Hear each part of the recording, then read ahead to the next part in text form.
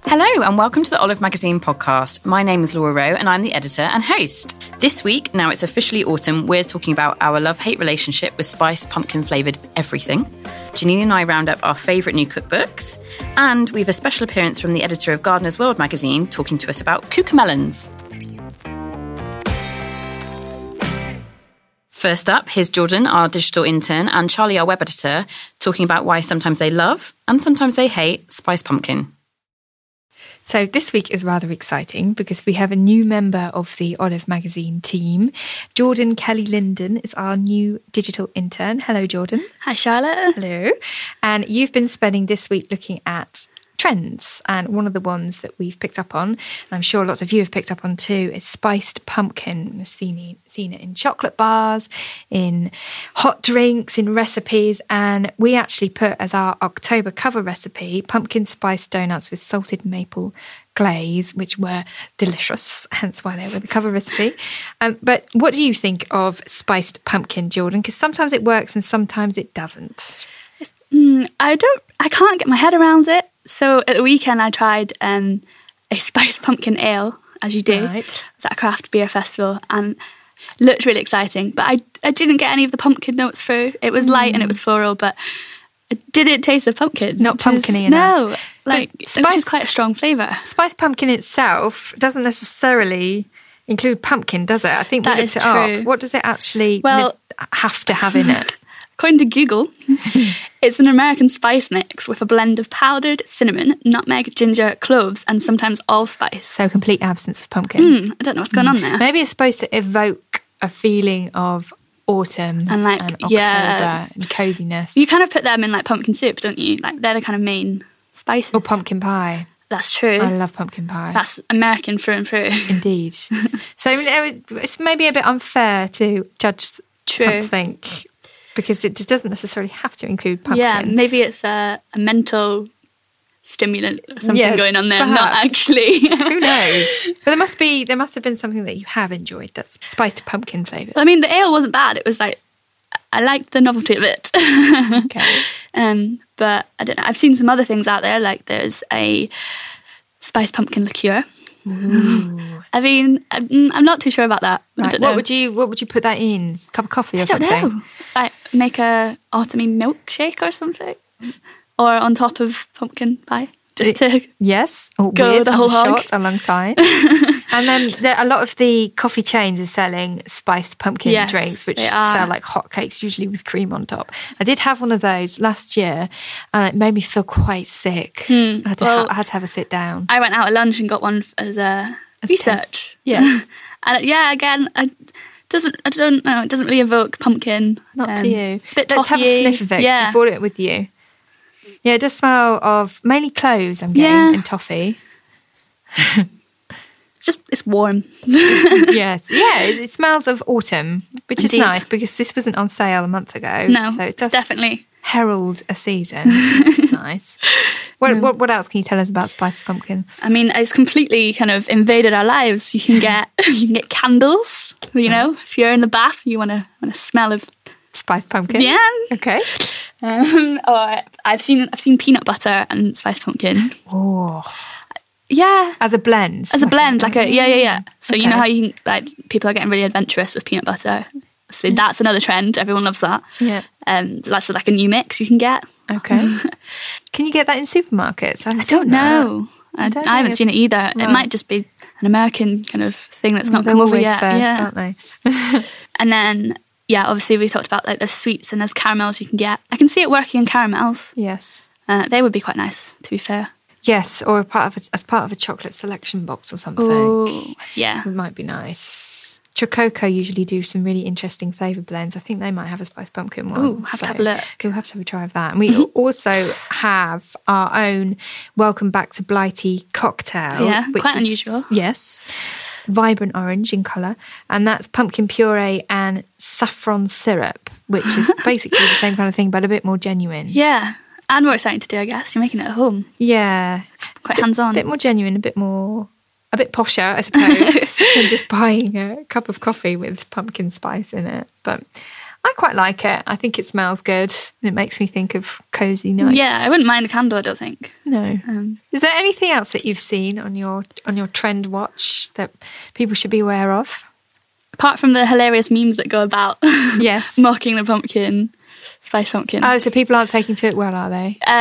No, they do. Like, I think it's like certain people, probably like, I don't know, teenage girls have their obsession, and it's like, I've got to go get my pumpkin spice. And there's loads of memes out there being like, oh, it's autumn when hordes of teenage girls are running towards this shop.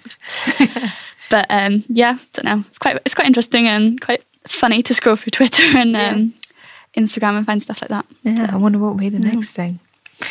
Anyway, I think that will do for today on Trends. Maybe we can catch up with you another week. Thank you very much for joining us, Jordan. Welcome. Thanks for having me. No problem. If you like the sound of the spiced pumpkin donuts with that gorgeous salted maple glaze, remember you can have a look at those on our website now, olivemagazine.com. Next up, here's Janine, our food editor, and I talking about our favourite new autumnal cookbooks. Hi, this is Janine. Today I'm in the studio with Laura and we're talking about our favourite books that have come into the office in the past couple of weeks. So these are autumn cookery books. Yeah. I'm going to start with my selection. I've got two from opposite sides of the spectrum. I have two. So the first one I've got is by Harry Eastwood and it's called Carnival. Now, it's quite an interesting story because Harry used to be a vegetarian. Right. And Carnival, the carne bit pertains to meat, as in the whole book's about meat and a celebration of cooking of meat. Interesting. She decided when she was going to come back and eat meat that she wanted to do it kind of responsibly and, treat the animal with respect. Yeah. So in doing that, she did a lot of research. She went off and worked at Smithfield's meat market for a while. That's one extreme to the other. Exactly. But a very cool place to go. She worked on a cattle ranch in Australia. Wow. She has been involved. She's been to slaughterhouses. She's done her own butchery. So she's got a very kind of, in-depth view of what happens to animals, how they're treated, animal husbandry. And she talks about that a lot in the intro to the book. So there's sections on, what the ethical and environmental implications of eating meat. And she sort of gives you a lot of information. Yeah. And stuff that you can kind of take away and then make your own decisions, which is really nice. Yeah. So when she did come back to eating meat, she said she basically only eats it about 2 or 3 times a week. So basically she's kind of part-time vegetarian as well. Yeah, flexitarian. But the message from the book is very much, if you're going to eat meat, then save it up for those really great recipes. Yeah. And there are some fantastic recipes in here because she's a brilliant recipe writer. Great. So I've picked out a few that I'm particularly fond of. The first one, and there's a lot of technique in here as well, is how to make your own salt beef, which I'm really interested in, and I'm definitely going to attempt this. Okay. You have to pickle it for 7 days or brine it. So you put it in a brine and leave it for 7 days before cooking it. So it is a bit of commitment. Yeah. But I mean, we all know how good salt beef sandwiches are. Really good. So really good. I think I'm definitely going to attempt that recipe. And also, I suppose, going back to her learning about the husbandry of the animals and stuff like that, that's showing real respect to the meat. That's not just a quick flash in the pan. That's you're treating that meat with some serious respect. And then you get to control the process as well because you decide which bit of, the brisket isn't a very expensive piece of meat, so you can go to a butcher and get a really well looked after animal piece of brisket, and then you can treat it yourself and then cook it yourself, so you kind of know exactly where it's came from as well. Whereas a lot of salt beef we probably buy, you would just get it in a packet, basically finished. So that's a really lovely idea to do that. Definitely, I reckon I'm going to do that over Christmas. Yeah. And then kind of more technique, I absolutely love this idea because I love buffalo chicken wings. Who doesn't? We're all obsessed in the office. Yeah, I've pretty much picked the sort of most trashy American recipes in there. She said she discovered it when she thought, I don't really want to fry my chicken wings. Yeah. So what she does is she tosses them in salt and baking powder. In baking powder? Yeah. Okay. And then roasts them really low in the oven for an hour and then whacks up the heat. And apparently it turns the chicken wings incredibly crispy on the outside. Like a drying out thing. Yeah, it's drying out thing. Amazing. I think baking powder must sort of, remove some of the moisture, which is just Very clever. a lovely technique. And obviously you don't smell of fat afterwards. Yeah. And then it's tossed in a traditional glaze of like red and green Tabasco, cider vinegar, Worcester sauce, garlic, honey, and which just sounds so you like... still have all the mess all over your face, because that's obligatory. Yeah. This needs napkins, this one. Good. And that one is absolutely... I've got that earmarked. I'm drooling at the picture, watching you look at it there. Finger licking. Yeah. And then finally, I can't go past a rib recipe, basically.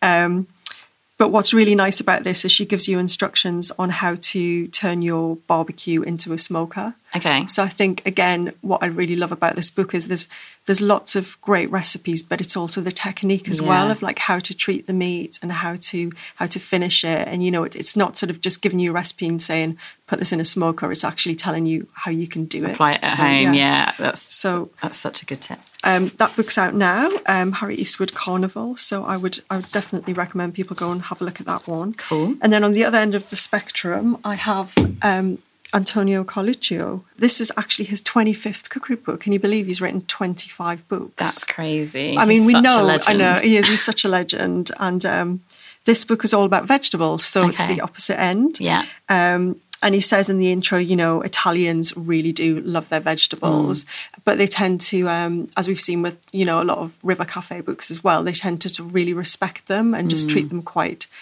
gently and quite simply. So again, this book it's a little bit of a textbook too, because within the intro and within the chapters, he talks a lot about the sort of the seasonality of the vegetables and what's around. And there's some quite unusual ones in here as well. So you kind of learn quite a lot as you're reading through the chapters. It's not just recipes.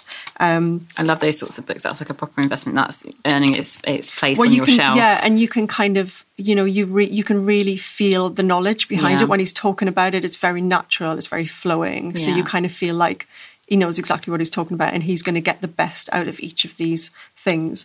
The ones I've chosen to highlight are I've chosen quite kind of seasonal ones, as in, we're moving into what you winter. Fancy right now. What I fancy right now. And what I fancy right now is a rustic potato cake.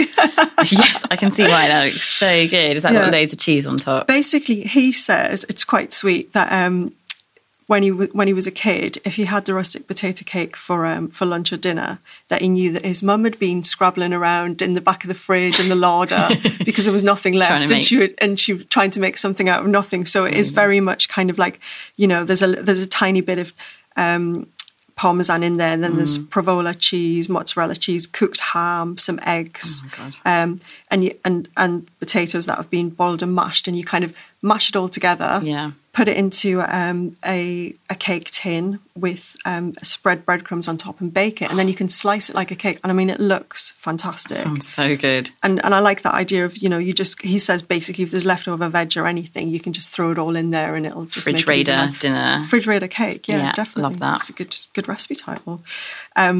And then I love a stuffed veg. And I think it's an Italian thing. He says the Italians love to stuff a veg, basically, don't they? Good. And, well, he actually says the Italians like to stuff any type of vegetable that lends itself to this purpose. I mean, courgettes, aubergines, peppers, we know. Yeah. But this is a gorgeous one for stuffed onions. I love a whole roast onion. Oh, my God. And what you do is you hollow them out, and the mix that goes inside is this has actually got a little bit of meat in it, a bit of sausage meat, raisins, pine nuts, nutmeg, cinnamon. Oh God, what a combination! So it's sort of spicy and warming. So you can just imagine having that, like, sit with a nice glass of red wine. Yes, beautiful, so good. And finally, because at Olive, we've got our favourite vegetables, and one of them is cauliflower. You might have noticed. Don't know if you've noticed. Yeah, we're a bit cauli mad this year, aren't we?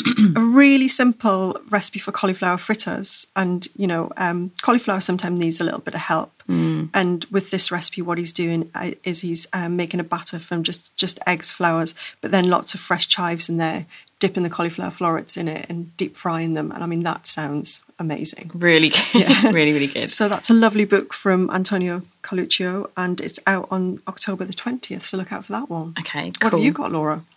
Well, Janine, I'm glad you asked, because I have basically, I think, the two different types of men that I would like. Okay.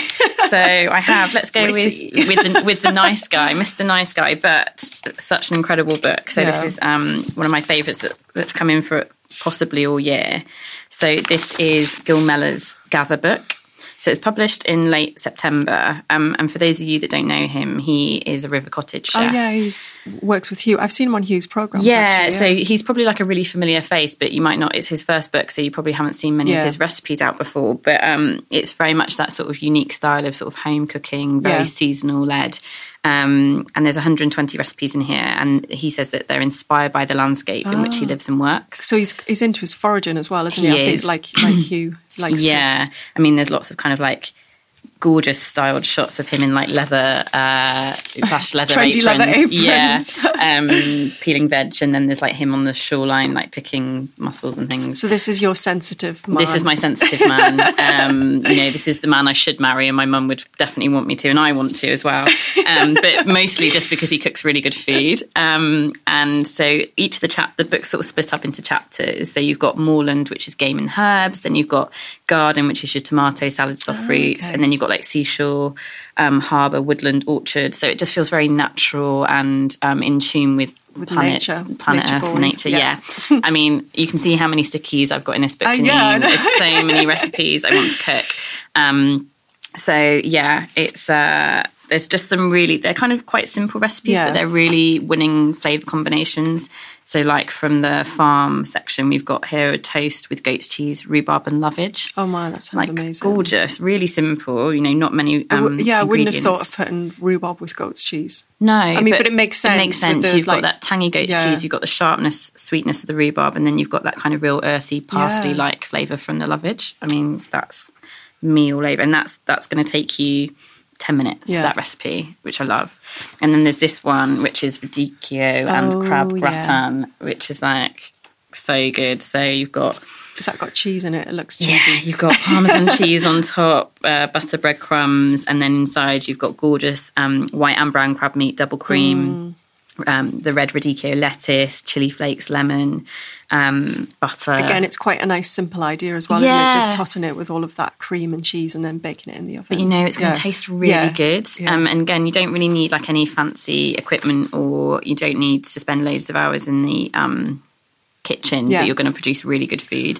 This one's slightly more summery. There's like courgette flowers with salt cod, but that's kind of stuffing them with the salt cod. And then you've got toasted, crackled pumpkin seeds on the side. So you've got lots of different textures going on there, he just really understands flavours and textures. I like recipes where it's quite, you look at the ingredients and you're quite surprised by what he's putting together. Because someone's been through and worked that all out. So I mean, you can tell he's been cooking for years and he really loves food and he loves playing with it. There's crackling and damsons here as well, like a damson compote. I mean, that just looks so good. So I really love that. And I could just tell you every recipe in here. But it's such a good book, and you should definitely buy that. Then there's the bad boy. Let's move on to the bad boy, shall we?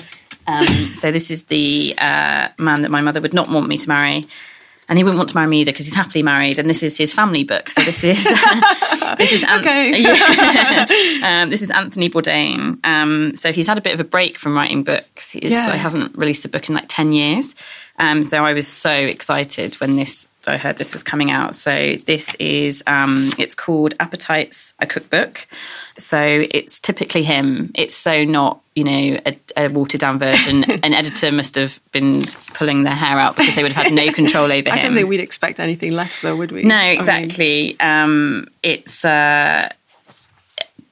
not a typical cookery book either. Okay. So, I mean, yes, it's got recipes and it's meant to be kind of his home cooking. Oh, so it is home cooking rather than his chef stuff. It is and it isn't. Right. It's inspired by his home life. So it's recipes he cooks at home. So, you've got a whole section on Thanksgiving, for example. Yeah.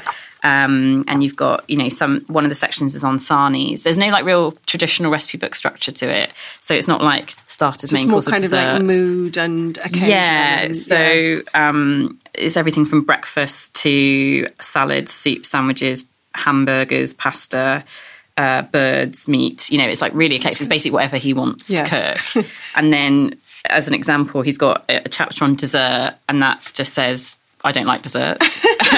Eat Stilton instead. And I kind of love that with a couple of F and Jeffs in there between. And there is a lot of effing and jeffing. Okay. Yeah. Not for the kids. It's not for the kids. But I kind of love that as well. Well, it's him, isn't it? I mean, it's his personality. He's got such a huge personality. It would be a shame to bury that in a really polite cookbook, because he's not like that. He's not like that at all. Yeah. And so you get his little anecdotes and his stories with each recipe. Are great. Yeah, and the other thing that makes it very different to a traditional cookery book is the pictures are not. I know, I'm looking and I see some really kind of food that looks a bit gotta and thrown around, and they're kind of gorgeous and grotesque at the same time. Yeah. So some of them are kind of quite traditional-ish. I'm looking now at a picture of a pasta bowl with some hands. That's fairly traditional food styling. But then, there's a picture of a Caesar salad where you just got a salad packet in a bin with like fag butts and stuff in as well. And you've got another one where they're kind of eating noodles out of an army helmet and a bit of toast stuck to his boot for the sandwich section. You've got him eating a sarnie on a toilet. There's a very weird one of well, no, I'm not. I don't even know how to describe it. There's a man in some sort of lycra suit, safer situation, lying down. You just need to look at it. It's look fun. Really unusual. Yeah, it's really unusual, but it's kind of, so he's been working in, professional kitchens for decades. Yeah. So he knows how to cook really good things. But some stuff's more involved and you need to take your time over. Like there's an incredible laksa recipe that I'm desperate to try and make. Because he's travelled in Asia so much that he must have nailed that recipe. Yeah, because he's eaten so much of it as well. 100%, and that's a very involved recipe, and that's like a good couple of pages. Yeah, but it's quite nice as well. When we don't always have the space to run like super long recipes, but it's nice to have that space and time where you go, actually, if you want to make it properly, this is how you do it. Exactly. And it is going to take you 3 pages to read this recipe, but it's worth it. Yeah, it's really worth it. And just kind of flicking through now to show Janine the different types of pictures. So there's a roast chicken image. You might expect a beautiful roast chicken on a plate, golden skin. Yeah, that looks like a lot of offal. Yeah, you just got like a chicken head, some guts and feet. Feet and stuff. But I kind of like that. So it's a real foodie book. And then the next page, then you've got step-by-step guide as well. So like carving, how to carve the chicken. Yeah, carving, how to tie it up, how to joint it, how to stuff it. Nice. His picture alongside pheasant with bread sauce is British style pheasant with bread sauce is him dressed up in army gear with loads of feathers. So it's just fun, it's playful. But then I think it would make a great present for someone as well. Yeah, I'd be well chuffed if somebody gave this to me. So it's playful and fun. You've got all these really cool recipes, but then you've actually got really practical advice as well, like say in the Thanksgiving planner, which you could apply to Christmas with some of the recipes he's got in there. He's got this sort of what you do on day 1, what you do on day 2, but in his typical, with his personality, it's not dry. But that's great because obviously with his years of cooking as well, at home and at work, he would have ingested all of those rules and all of those things that you do to get ahead and stuff that you can cheat on and stuff that you can, and that's the sort of thing that people really love. Yeah, 100%. He sort of says that he's quite it's hard for him to go back to standard cooking in his kitchen because he has his rules from the professional kitchen. But I think it informs and makes really good recipes then. And these are the recipes that he's cooking for his daughter and his wife. Damn. Yeah, damn. But yeah, he's a bad boy, so I shouldn't be going for somebody like this in here. But I'm more than happy to read Maybe we can find you someone in between Gil and Anthony. Maybe there's a kind of a little bit of bad, a little bit of sensitive. Yeah, I feel like I'm abusing my position on the podcast now to try and find my perfect man. But I would take happily either of them, to be honest, just for their cooking skills. So they're my recommendations for this month, gathered by Gil Mellor or Anthony Bourdain, Appetites. Well, they both sound brilliant. Whichever type of man you like, you're going to like those recipes. 100% cool. Brilliant. Thanks very much, Laura. All right, thank you. And last but certainly not least, we have a special guest, Lucy Hall, the editor of Gardener's World magazine, speaking to Charlie, our web editor. They're talking about the cucamelon, how to grow it, eat it, cook it, and even have it in your drinks. So we have a special guest today, Lucy Hall, editor of Gardener's World magazine. Thank you for joining us, Lucy. It's a pleasure. And you are here to talk about cucamelons. I certainly am. Because you bought us some this morning in the office, and I'm looking at them now. They look like Oh, it's so hard to describe. The shape is that of a tiny, tiny aubergine, but they are melon patterns, but they taste like cucumber. Is that correct? That's right. They're like a tiny, tiny sort of doll's house size watermelon. Yes. And they're like grape size at the ideal time, and that's when you pick them. But yes, they are cucumbery, so they're sort of very fresh. Their other name is Mexican sour gherkin, which I think gives you slightly the wrong impression because they're not sour, but they have a citrusy tang about them. But you really want to think about them as being a hit of cucumber. Right. And I've never grown them before, and I've never heard of anyone growing them before, but you say they're very easy to grow. Yeah, I've been growing them for 3 or 4 years, actually, and I very first remember hearing about them, 10 or 15 years ago. Wow. But, with a name like Mexican sour gherkin, it doesn't really entice you to grow them. And then about 4 or 5 years ago, they became more commonly known as cucamelon, and then it's like cute cucamelon, love it. And people actually really started to get into them, and people championed them. I grew them at that point and thought, wow, they're so easy. So if you've ever grown cucumbers, they're actually really easy to grow. You can grow them outside as well as inside. You can grow them in a big pot. I mean, they're basically like a vine, and they scramble, so they're a bit of a messy plant. Right. But, it's easy as long as they're sheltered and well watered and get lots of light. Do you know what? I've even heard of people growing them indoors. So if you haven't even got a sort of like a sheltered back garden or anything, you can grow them indoors. They just need lots of light and lots of water. Water's the key. Is that watering every day? It depends on, stick your fingers in the soil, have a look. But the more water they can get, the better, because it swells them basically. Yes. But so keep them well watered and put them into a large pot. But I mean, this is something you want to get going in April. So the seeds are quite small, tiny seeds, and but really really straightforward. If you've never sown anything before, they're kind of really forgiving. You just have to be patient because they take a little bit of time to germinate. Unlike other things, salads and stuff that are really quick. They're actually quite slow to germinate. They can take up to sort of 3 or 4 weeks. Okay. But stick with it because they're absolutely worth it. And then they gradually build in strength, and then they romp away. So for me, they kind of went from tiny and I'm thinking, oh, come on. Come July, boom, suddenly they explode into this great big scrambling, rampaging vine. And then I'm sort of cropping properly from August right the way through to the first frosts. Okay. And what do you do with your cucamelons? Do you put them in salads? Do you eat them raw? I eat them raw. I snack on them. I have them in the greenhouse because I'm lucky enough to have a greenhouse, and I grow tomatoes in there. So when I'm kind of picking and looking after tomatoes, which can be a bit of a fiddle, watering and picking off and stuff, I sometimes have a little snackette on the side, which is a cucamelon. I thought, oh, look, that's so small, I might as well just eat it, and I do. So I just, they're a real snacky thing. But actually, I tend to bring in bowls full into the house, and actually, just trying to avoid eating bad things. Yes. It's a good thing to snack on. But I do chop them into salads because they're a really nice cucumbery crunch.